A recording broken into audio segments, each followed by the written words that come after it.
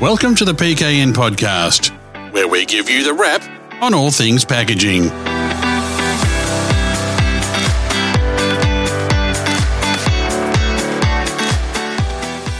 Welcome, folks, to the PKN Packaging News Podcast. My name's Grant McCarran, and as ever, I'm joined by Lindy Hewson, Managing Editor and Publisher of PKN Packaging News and the host of this show. G'day, Lindy. We've got quite the crowded virtual studio today, so can you tell us about the topic and our guests for this episode? Yes, Grant, I'm very excited. We're doing something a little bit different today.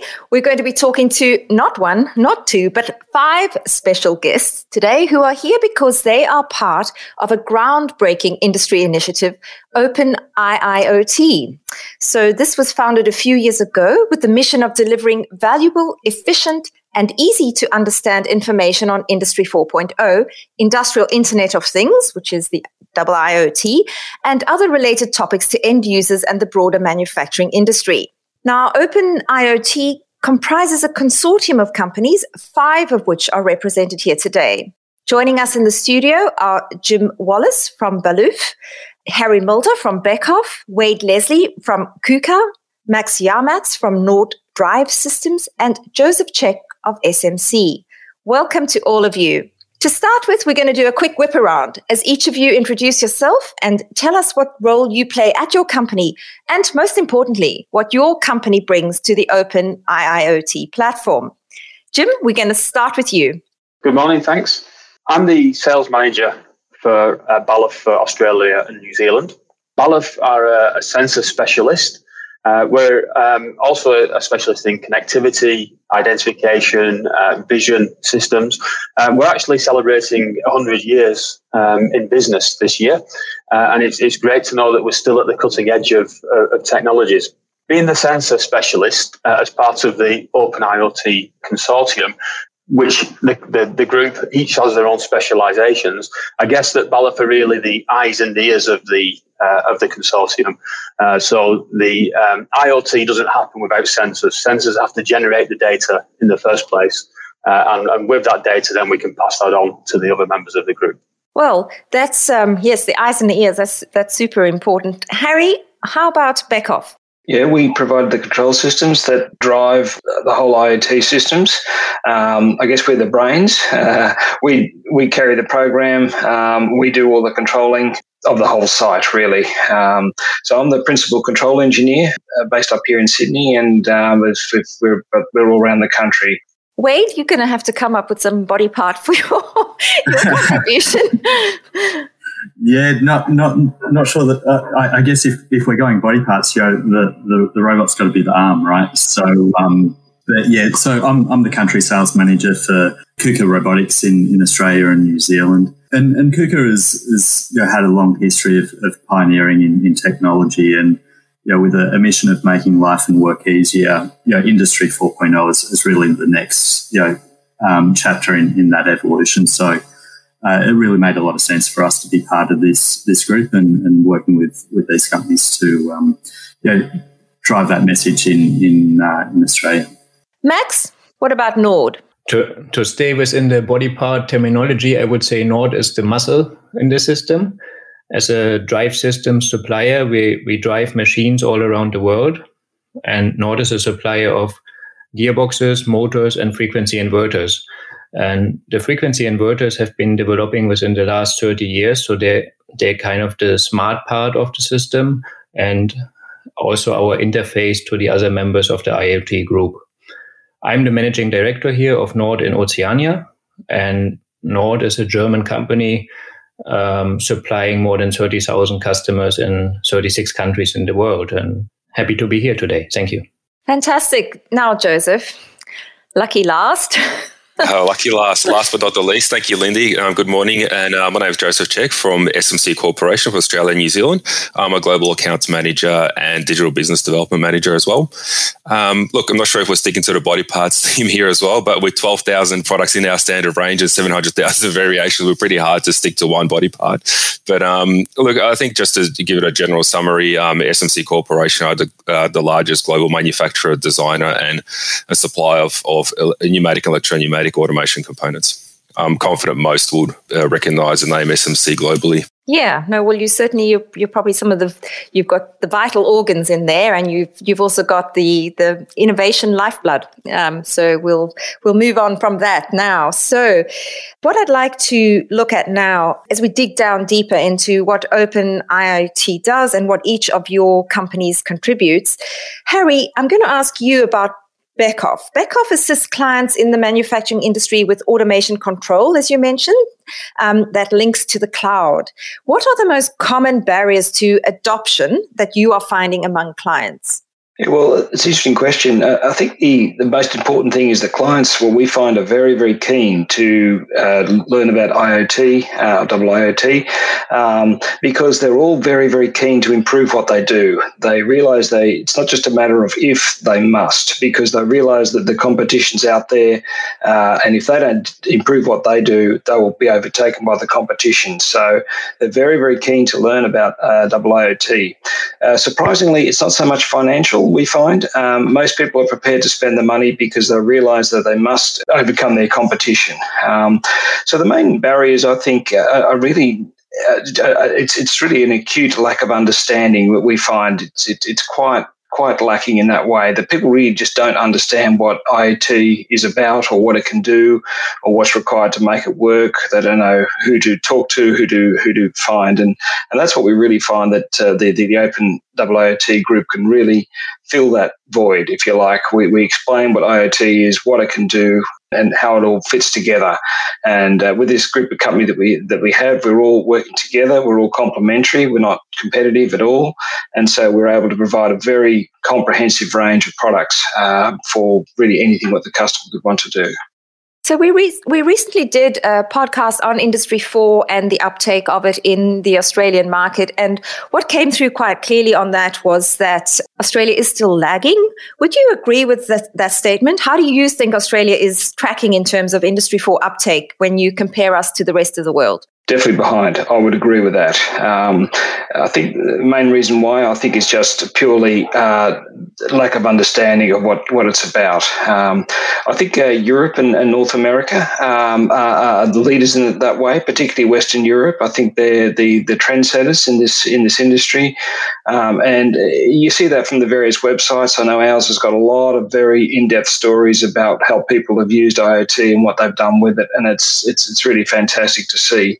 What we found at Beckhoff is it's an interesting little dynamic, is that there are a few people that have really run with it and are doing great things with double IoT, and then they force you to sign the NDA, the dreaded non-disclosure agreement, which means that we can't talk to you about it. But they're doing wonderful things with it, and I think that's also a little bit different. I think in Europe, particularly, people are much more open. They without giving any trade secrets away, of course, that they do talk about what they do.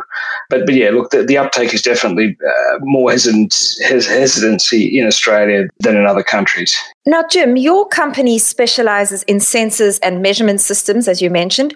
Now, when it comes to implementing Industry 4.0 in the factory, what is the most common starting point? I think we have to acknowledge that usually the client is the expert in their own field.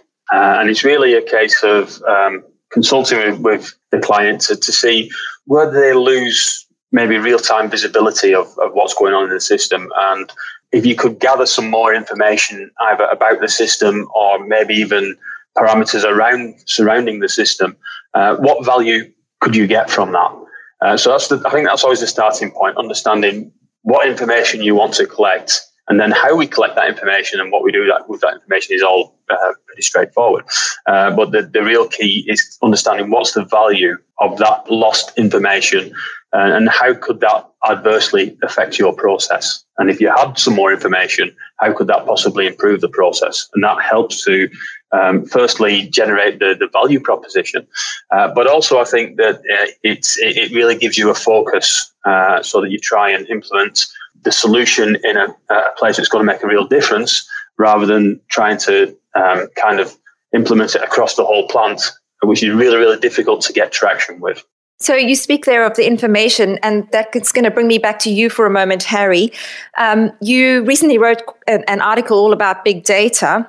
Tell me about big data and how the IoT offering is a solution to global competitiveness? Oh, yeah, big data is part and parcel of IoT. Really, what we mean by that is that what we're really doing with IoT is monitoring a whole lot of sensors, a whole lot of devices, all on the internet, and which requires massive storage because the monitoring of A, it's so many devices, B, it's monitoring so regularly, and C, the data is held for so long. And you need the data to be held so long because you want to do a lot of statistical analysis on that. And that's where it all comes in. Now, we're not talking about people mulling over spreadsheets or anything like that. It's definitely the case of computers trawling over the data. It's called data mining. It's a buzzword that they use a lot.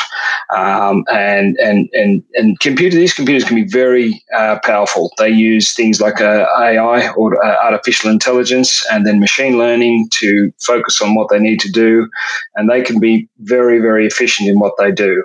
The beauty of the cloud, of course, is that you have limitless storage and limitless computer capacity, because if you ever run out, you just build more. And so it is seen as an endless resource. So really, by the whole value of this, of course, is that by analysing the data so closely, you uncover a whole lot of things that you didn't know. A lot of inefficiencies, a lot of preventative maintenance, and other things like that can all be found. And it's generally once customers have access to that sort of information, they're just so surprised. They just learn about their plants, things that they never knew were going on, have proven to be going on, and that's how they learn and how they improve what they do. So, Jim, coming back to you then, your sensors are gathering that data. What are you working closely with Beckhoff to educate customers on how they can access the data and what they can do with it? Sure, yeah. I mean, a lot of the education side of the consortium is events like this and exhibitions, etc. We also do a lot of hands-on training. We ran a training course with the Australian Industry Group last year or the year before, where we did lots of hands-on sessions with the higher level management to give them an idea of how easy it is to gather this information and then kind of spread the word to the organisation. We're also very active with universities, the likes of UTS, Swinburne, Flinders, etc., where there are lots of IIoT and Industry 4.0 courses that are being created and they're starting to deliver. So sure, when a customer has or a client has a specific request, and obviously we're experts in our part of the consortium, but not in everything. So we absolutely make a combined presentation, a combined representation to the customer to help them out. And what trends are you observing among your clients specifically about when it comes to the uptake of Industry 4? I think. As Harry mentioned, whilst we may be lagging behind, there is a real openness to adopt the Industry 4 and IIoT concepts. One of the things that we see a lot of is to look at monitoring rather than controlling. So production lines are set up, they work really well, really efficiently, but you don't always have access to all of the information that's being generated within the process. So if you can just monitor what's going on and extract on a different level, so the PLC still takes the information and makes the decisions about the process, but at the same time you can extract that information up to a higher level, and in the control system you can then make correlations. What happened on the control system on a certain machine when something happened at machine A, did it affect what went on at machine B? When the weather changed, when the deliveries came in from a different supplier, what effect does that have on the overall process? So we're seeing that sort of thing is really effective. And as Harry mentioned, sometimes the client until they start seeing the data being generated, they don't necessarily appreciate what value there is in that data. So an example, recently we did an installation with a company that is using press tooling, and it was all around preventative maintenance for the press tooling.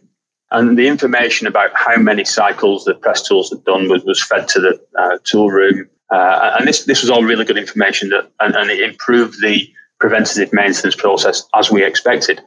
One of the unexpected benefits was that that information is now being used by the sales team, because the tooling is actually owned by the end customer.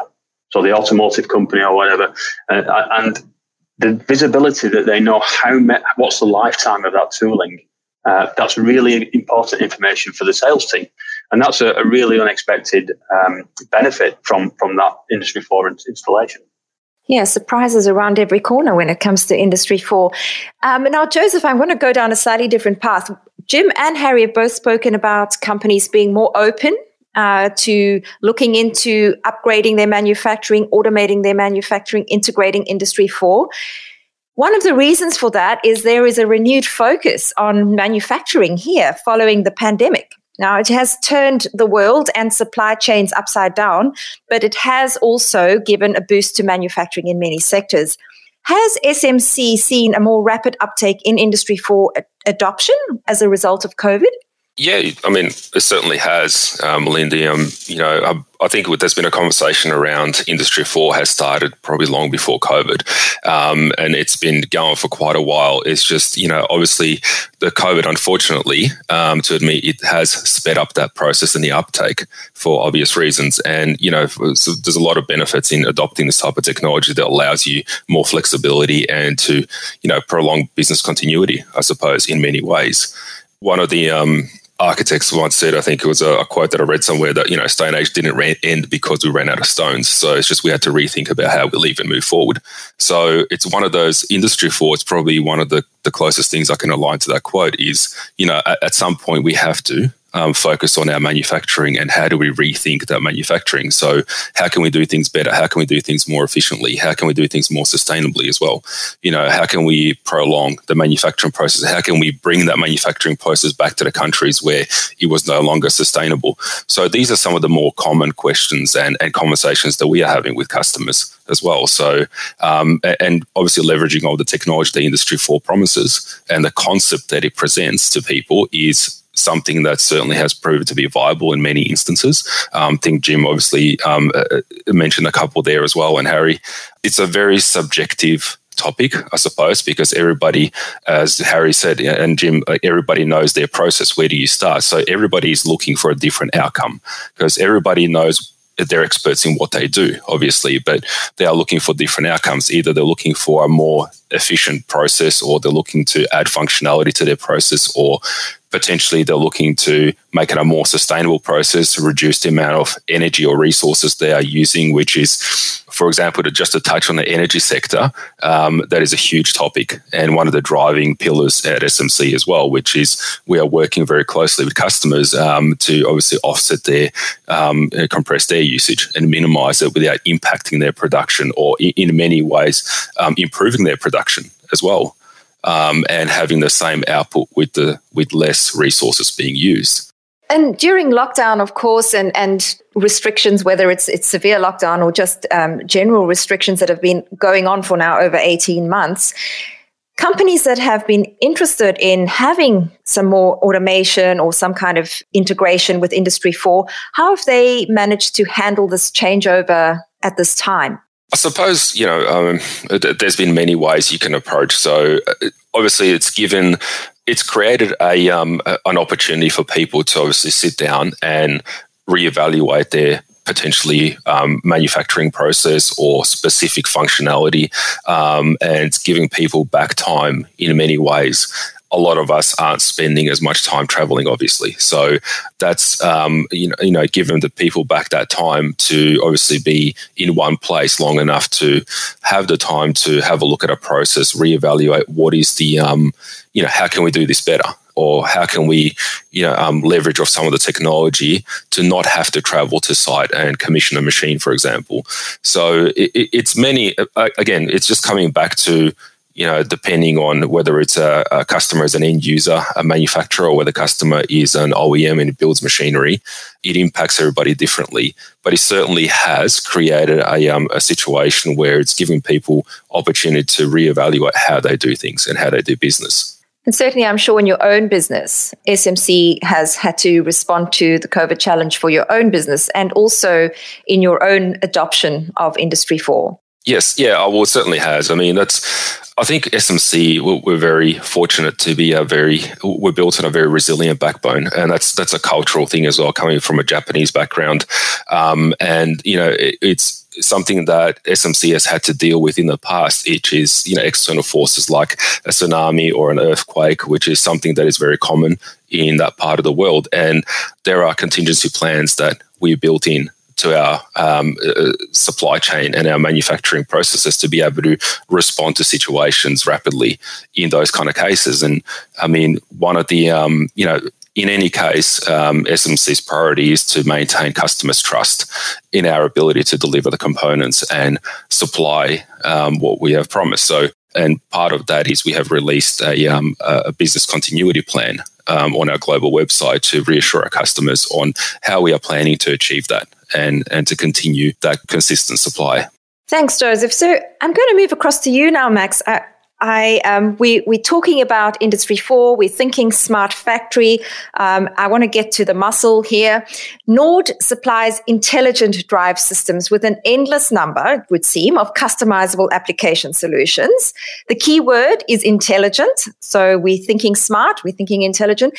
Is demand from Australian manufacturers for intelligent drives as standalone equipment purchases, or is there demand as more of an overall smart factory integration? Thank you, Lindy. I think that brings us to the principle of scaling. So we see demand for both options in the market.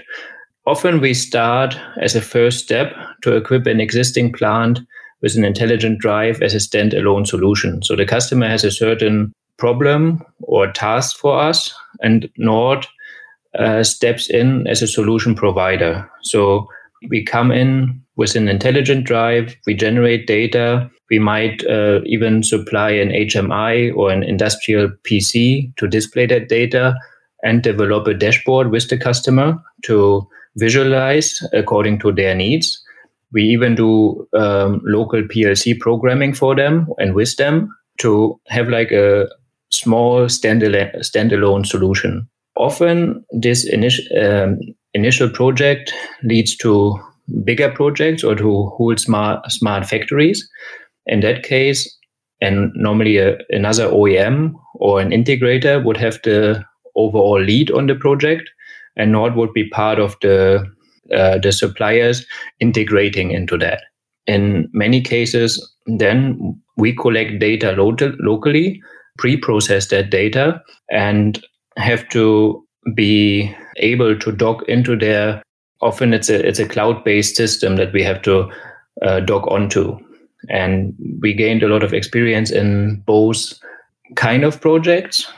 The bigger one then would be the lead to a smart factory with a lot of components interacting and maybe a higher PLC or even a computer with AI processing the overall data. So it seems to me that you would need to have good partnerships with various integrators. Yes, definitely. I think that goes both ways. So we see our customers as our partners. So we learn from them, but they also rely on us as a consultant for the drive industry. So normally we will get the input from an integrator, what is required and what is the overall system design.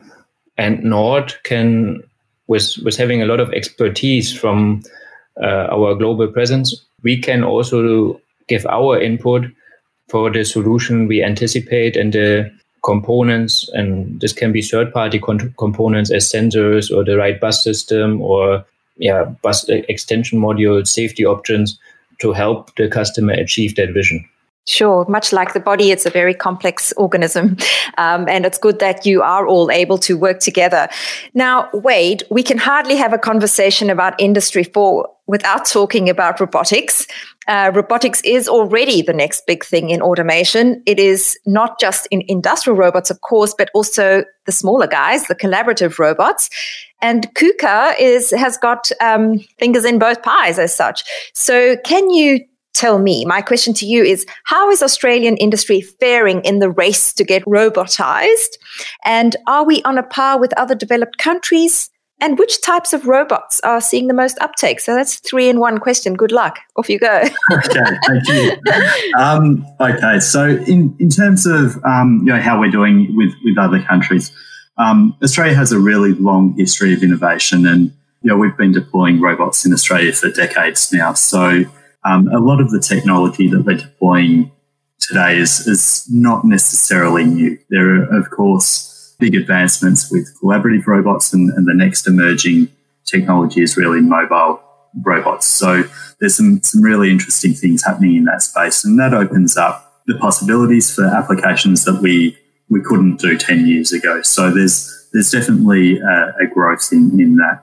In terms of the market today, we see it as being fairly fragmented. So we have some incredibly innovative companies within Australia using really advanced technologies and really competitive on a global scale.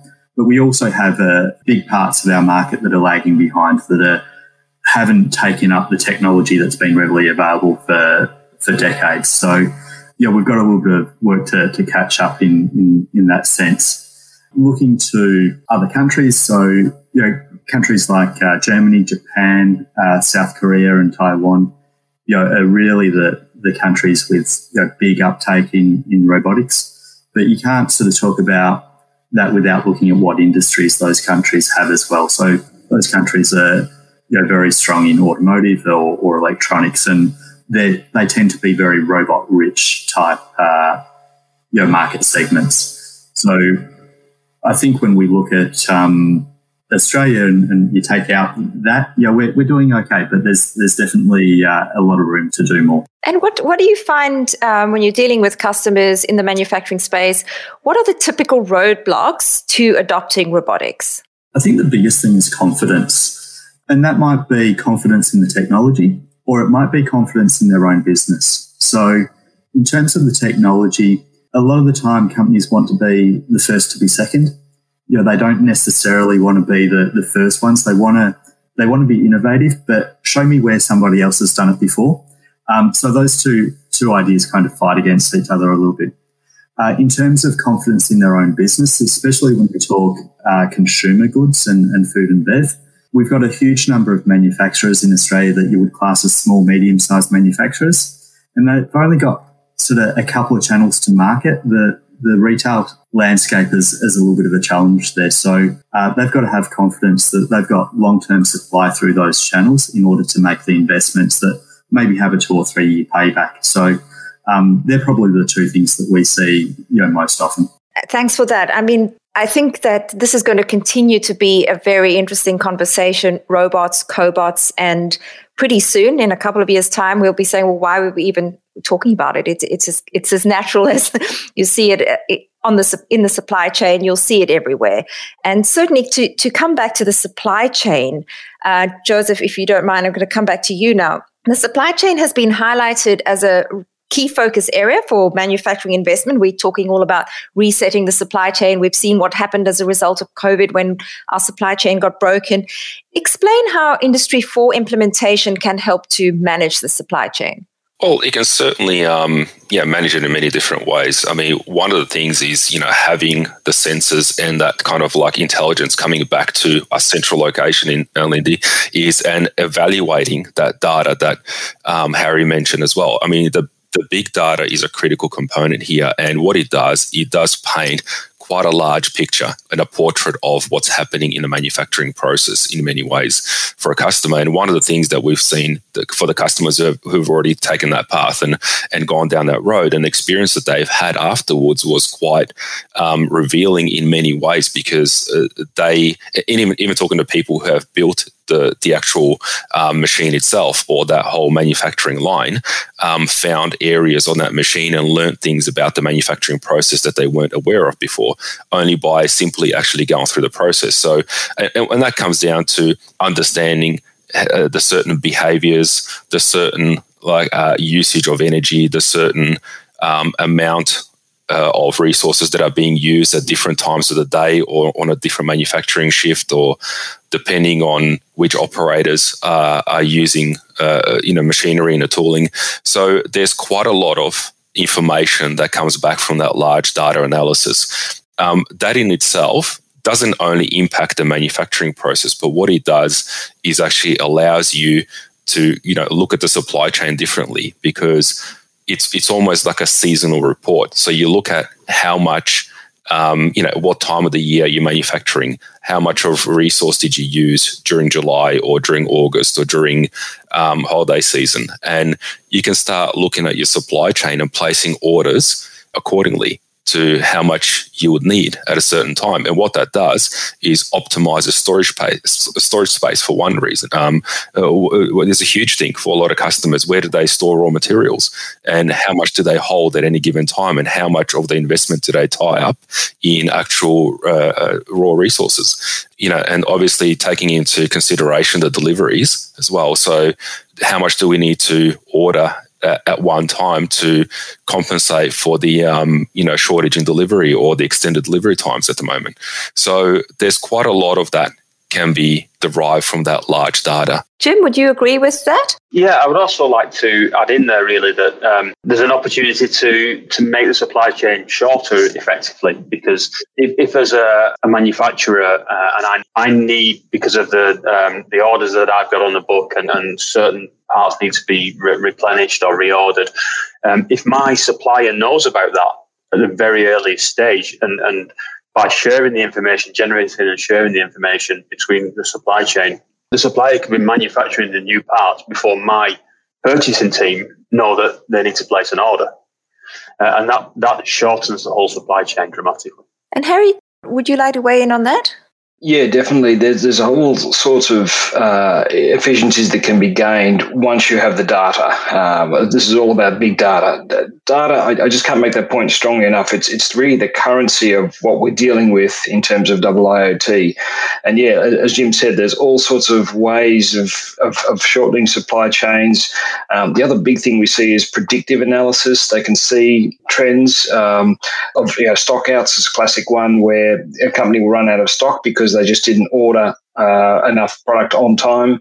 And we're not just talking about reordering once the stock level reaches zero. No, we could track that, or computers could track that and then make decisions on the fly and overcome a lot of these issues, the traditional issues that we've been having. So yeah, supply chains is a classic one of where big data can help resolve many of these issues. So Max, when your company, Nord, goes into your clients or your customers and you're there to supply geared drive systems, which is going to make a specific part of their production line function better, are you finding they're also asking the bigger picture question of the fuller smart factory option and talking Industry 4 on a bigger scale with you?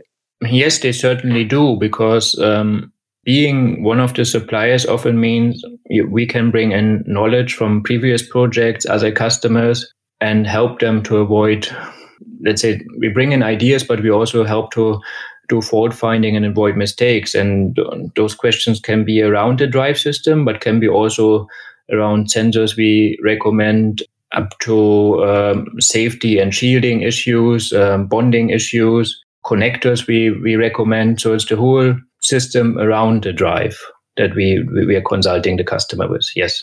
So what I'm hearing from you also coming through that is that your drive systems are integrated relatively easily into Industry 4 factories. What does the client have to do from their side to facilitate the integration of Nord drive systems with other intelligent equipment that they might have in their plant? I think our main principle as a company is to be as open as possible. So we try not to lock the customer into a proprietary system, but we use, for example, Ethernet-based bus systems such as EtherCAT to communicate with a back-off PLC.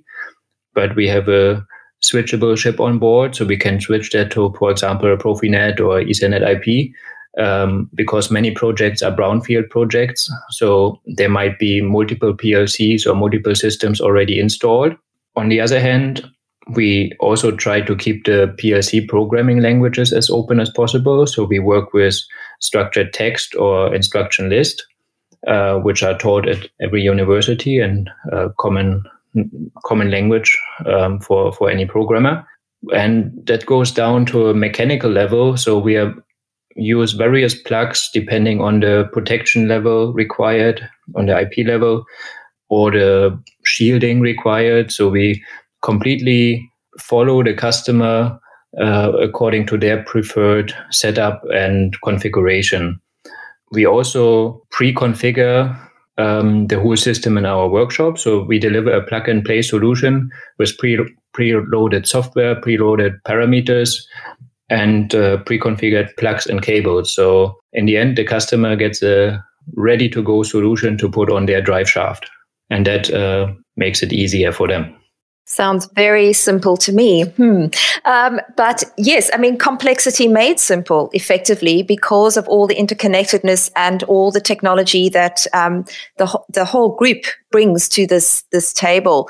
Now, speaking of the ability to integrate something relatively easily, robotics, Wade, what are the top 3 benefits of robots in the Industry 4 or smart factory environment? Yeah, look, I think the really emerging areas at the moment is sensitive or mobile robots. So robots that allow us to complete tasks that we had never been able to do in the past. And that might be through human-robot collaboration where the combination of a person plus a bit of automation working together produces a better result than either of the two working independently, or where a level of sensitivity allows us to connect, do assembly type tasks that were difficult in the past. So that's one area. Another area that's sort of emerging with robotics and Industry 4 and these sort of philosophies is different concepts around production. So moving away from maybe the production line and moving toward concepts like matrix production and patch size 1. So we've been able to produce high volumes of products very efficiently up until this point. And part of the goal into the future is to be able to really reduce those batch sizes and have flexible solutions that can quickly and easily adapt to changing consumer demands and customized products for individual customers. And then the last theme, I guess, is high levels of connectivity with other systems. So like the rest of the team have been talking about here, the ability to gather data and use that to improve facilities. And in the context of robotics, that's things like predictive maintenance and being able to better plan out the utilization of equipment, and rather working on a fixed schedule, being able to actually track how's the equipment performing, and spotting when we need to go and do a service. Rather than doing on a fixed schedule, maximising the uptime of factories.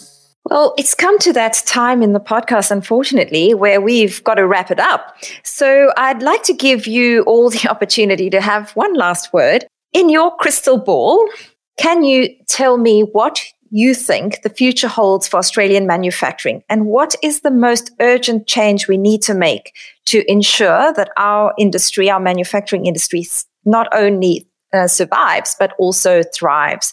I'm going to throw the ball to you, Joseph. Thanks, Lindy. Yeah, look, I mean, it's certainly an interesting question. If we all just had a crystal ball, it would be a lot easier, wouldn't it? Yes. I think it is sort of certainly heading down the right path, and I think we certainly need to leverage more from the technology that's around us. And I think it's been mentioned a few times already during the podcast that there is a lot of technology that is being underused and not utilized to its fullest capacities as well, that most of us suppliers are providing already to the customers, utilizing the resources around us to leverage of all of that that's already there, and a lot of it's already there, and a lot of it can be added to upgrade systems to leverage even further and bring back that manufacturing process here where it can be sustainably manufactured as well. If we just collectively look at the collaboration of the components and seek the right advice and head down that path and start somewhere. Sometimes it's just a matter of starting small. We don't have to take on the whole factory at once. So it's a matter of taking one step at a time and just starting the process and continuing building on that foundation. And once we have that data, we start collecting that data, as Harry said, and we do tend to start seeing a lot of areas that previously we had a blind spot in, potentially, and start understanding our manufacturing process a lot better. And that's probably certainly where we can start the process. Jim, weigh in. I think first of all, we're in really exciting times. the technology's becoming available and becoming readily available for everybody to embrace. I think really that we need to work together. We need to work together as suppliers, as manufacturers, to build that competitive edge for Australia. And it's all about partnerships and collaborations and collaborative way of working rather than a customer-supplier relationship. It's all about collaboration to gain the maximum value and give ourselves the best possible advantage. Well, yes, and collaboration is really what you're doing right here in this open IoT platform. Max, your view? As a German who recently just came to Australia before this pandemic, I'm actually positively surprised by the speed local OEMs are actually catching up and things are developing. And during a time where, due to the 5K zone restrictions, I couldn't even go to Woolies and pick up my local milk, my team was able to set up whole distribution centers via Ethernet-based communication and keep our customers running. And I see Australia and the rest of the world more and more developing into these internet-based services, into automation, into automating production lines, and taking the need to have somebody locally on site out of the process, because that's what's needed in these new times. And I'm positive this trend will continue. Certainly, necessity being the mother of invention. We can do hard things now that we thought were previously impossible. Wade, what's your view? I've got to agree. There's been some really good advancements in the last couple of years in terms of uptake of automation. But when we look at the global landscape, China is the biggest growth market for robotics right now. So if we don't continue to invest, we're really going to start to fall behind the rest of the world. But the other good news is that we do have some pockets of incredibly advanced little clusters of innovation within Australia. And I think we need to look for more of those little pockets where we can really excel and be world leaders, and especially where we can leverage off Australia's natural resources. Now, Harry, as the brains, I've saved you for last. Well, thank you, Lindy. Look, I agree with Jim. These are really exciting times. I can see a real change happening in the market, particularly in people's attitude. I know it sounds strange, but I feel that in the past there's been this sort of, it's easy just to import it from China or elsewhere around the world, whereas now I think we realise we just can't rely on those overseas markets. The world is much less stable, I think, than we thought, and so these things happen. COVID does happen. In terms of IoT, look, I think the main thing is sharing of data amongst the systems. I think the age of proprietary systems, which sat in the corner and didn't talk to anyone or didn't do anything else, that's more or less over. It's much more everything working together now, and through common communication platforms. I think that's a very important cog in all this is the education system. I think that the unis and the TAFEs, for that matter, the technical colleges, need to also become involved. Well, they are involved, but they play a crucial role because there's still a lot that needs to be happen in terms of the workforce. But look, we are innovators. Aussies, we do pretty well with this sort of thing, and I think I can just see the real change coming now. Well, thanks to all of you for this collaborative conversation and for the work that you're doing to educate our industry through the Open IoT platform. It certainly gives me hope, collaborations like this, for the future of our manufacturing industry. Well, thank you, gentlemen, and thank you also, Lindy. This has been an amazing discussion. Very fascinating to hear where we're going on the whole IoT world. And, of course, thanks to the folks who have joined us on this episode. We'll be back in the not-too-distant future with another informative episode. But until then, have a great day. The PKN podcast is produced by Southern Skies Media on behalf of PKN Packaging News, owned and published by Yaffa Media. The views of the people featured on this podcast do not necessarily represent those of PKN Packaging News, Yaffa Media, or the guest's employer. The contents are copyright by Yaffa Media. If you wish to use any of this podcast audio, please contact us via the website or send an email to editor@packagingnews.com.au.